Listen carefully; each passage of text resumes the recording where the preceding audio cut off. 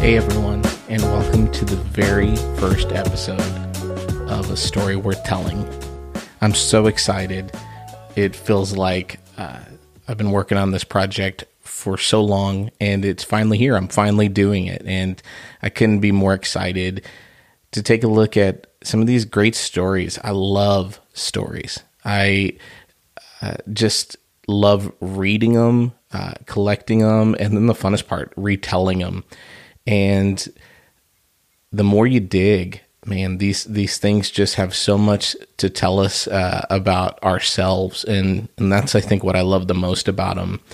And so I'm super excited to kind of kick things off with probably one of my all-time favorite stories. And today, for just a few minutes, I wanted to talk about diamonds.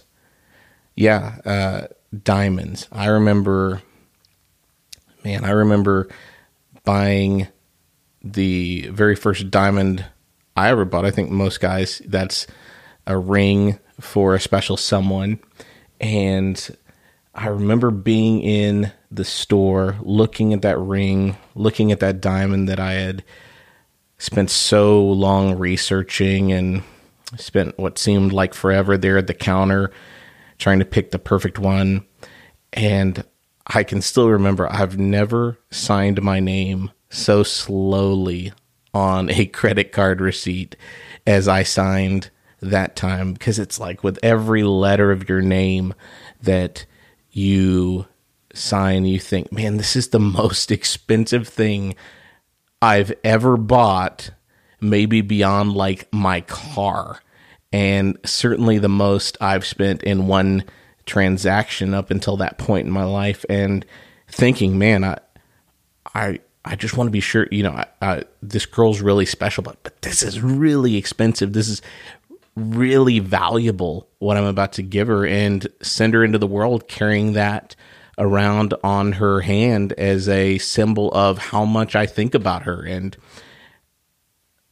she wears that ring, that diamond, proudly every day. And every time I look at it, I think about this story about diamonds. And the title of the episode is the one about folding and holding. And I think that couldn't be more accurate. So let's jump in and let's talk about it. Let's talk about diamonds. Our story takes place in India several hundred years ago with a farmer named Ali Hafed. Now, Ali Hafed was a pretty well-off farmer. He had done really well for himself. He had a vast estate. He had a lovely family. He had lots of guys working for him, tending his farms. He had lots of sheep and camels and all kinds of livelihood and livestock that were keeping his farm going. He'd done really, really well for himself. And the story goes that one day Ali Hafed is visited by a priest who's been talking about these things they've been finding in the neighboring areas, these stones that shine like the sun and just have incredible value to them, called diamonds. And he's just going on and on about these diamonds to Ali Hafed, talking about how, man, if I had a handful of diamonds, I could buy a country. But if I had a mine of diamonds like they're finding all around us, I could put my children on thrones. And Ali Hafed just drinks in this story about these stones, these elusive gems that are so valuable, so full of worth, that night, for the first time ever, Ali Hafed goes to bed a poor man. And the next morning he wakes up and he rushes off to the priest's house and he says, "You've got to tell me where I can find diamonds. I've got to know where I can find diamonds." And the priest says, "If you can find a river that flows between two mountains and the sand around that river is white, then surely surely there you will find diamonds. And Ali Hafed takes it at that. He packs his things. He gets up all of his stuff. He makes sure that the family is taken care of and attended to. And he packs up everything that he has, and he begins searching the world for diamonds. His travels take him west, and he begins traveling across what's now the Middle East and into Europe, searching everywhere for a stream between mountains with white sand where he can find the diamonds that his heart is searching for, longing for. He dreams about diamonds when he sleeps. He thinks about them when he is awake. His whole life becomes fixated on finding these diamonds that are out there somewhere. And he gradually spends his entire fortune searching for these diamonds. His travels take him all the way to Spain, where he is essentially penniless, has spent his entire fortune looking for these diamonds. He hasn't found a one. And the story tells us that he stands there on the shores of the Mediterranean Sea there in Spain, and an empty, broken man, he says these words, "There are no diamonds anywhere." And with that, he throws himself into the waves and is never seen again. Back at Ali Hafed's little farm, a friend had actually purchased the farm during his travels as he tried to liquidate all his funds to fund his campaign to find these diamonds. And a friend had purchased the farm, and it was still doing really well. And each day that friend would go out there with his camel, and he would plow those fields and work that farm. And the story goes that as he was working there one day, nestled up in the shadow of those mountains, he brought his camel over to drink from the stream there that flowed. And there in that creek bed in white sand, he saw something sparkling out from the water, and he saw this, investigated, dug in to see what it was. And sure enough, it was this large, pretty stone, huge. I mean, he needed two hands to pick it up. And he thought, what a pretty stone. And he went and he took that stone, he put it up in his house above his mantle, and didn't think any more of it. And a few weeks later, he received a visit from a priest who was talking to him, and all of a sudden his eyes began to drift over to the other side of the room, and he took a look over there and said, "What? That can't, that's a diamond." And the farmer was, no, it's just a pretty rock I pulled out of the creek. He said, "No, I'm telling you, that's a diamond. Where did you find it?" And so he takes him back over to the creek bed, and they began to dig through the sand and find diamond after diamond, each one bigger than the last, just shining there in that creek bed there on that farm. What they didn't know at the time was that they were actually standing on the site of the diamond mines of Golconda, which has become one of the most profitable diamond-rich properties in the entire globe. The Queen of England actually has purchased most of the royal jewelry from the diamond mines of Golconda. They're worldwide recognition for some of the finest diamonds in the world. Right there on a little farm once owned by a man named Ali Hafed.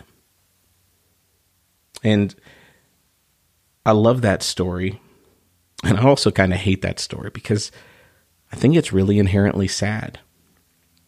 And I think it speaks to so much of what I see happening here in the world. I mean, at the time that I'm recording this, we've just had a massive boom with a stock GameStop that basically some Reddit users have helped fund a steal from some hedge fund folks, and it's climbed to incredible value, thousands of dollars a share, only to kind of plummet back into nothing. And it reminds me of the words of this famous country song. You got to know when to hold 'em and know when to fold 'em. And I think that we're really good at folding sometimes. Things don't work out. Things don't seem effortless. I think about a lot of marriages, friends I've known, who over time just didn't, the way they said it, feel the spark anymore that they used to feel. It just didn't feel the way that it felt when they were married anymore. And they use the term that somewhere along the line they just fell out of love. And in their estimation, it was time to fold them. It was time to hang them. I remember talking to one of my friends who said, maybe I missed the one. Maybe she's still out there. And I think that's how we approach a lot of things that don't tend to work out sometimes is, well, maybe I just got it wrong. And at the first sign of resistance, at the first obstacle, we're tempted to just fold our hand, say, you know what? That's not what I heard. It must have been something else. It must have been too much pizza. This is clearly not what God wants for me or what I want for me. But as I've been married, we're coming up on 11 years here in May. I've realized that it's a lot more about knowing how to hold them. Because, quite honestly, there are some days where we don't necessarily feel like liking each other. You know, those hard days when we're at each other's throats, it can be really tempting to want to just throw the cards back on the table and start again. But I remember back at our ceremony when I said the word so many of us have said before, for better, for worse, for richer, for poor, in sickness, in health, I choose to hold them. You know, Beth's not the one because I beat the statistics, because I turned out the odds and somehow against all reason found the one in the billions that was for me. She's the one because I chose her to be the one, and because every day since then I've chosen her to be the one. And for us, folding isn't an option. And I don't know where you're sitting today, if you're listening in the car, if you're sitting at work, if you're just at home with the little ones running around. I don't know what dream or mission or thing that God has called you to that right now it's just really tough. And it just feels like it'd be easier to fold, honestly. But let me encourage you. Keep going. Because sometimes it's hard, but you could be standing on diamonds right underneath your feet and not even know it. I think about so many times when I kept looking, kept moving, kept jumping around, trying to find the next thing. And what I know now, every time I look at my wife, every time I look at my 3 kids, I thank God that I'm standing on top of diamonds. And I'm so glad that I didn't miss it. I hope today that God opens your eyes to the diamonds that you're standing on top of, right underneath your feet, in your everyday life. They're all around us, if we'll just know where to look. Hey, thanks so much for taking some time to hang out with me today. I'm so excited as we continue to talk about these stories and what they have to tell us. Remember, today's a story, so make sure it's a story worth telling.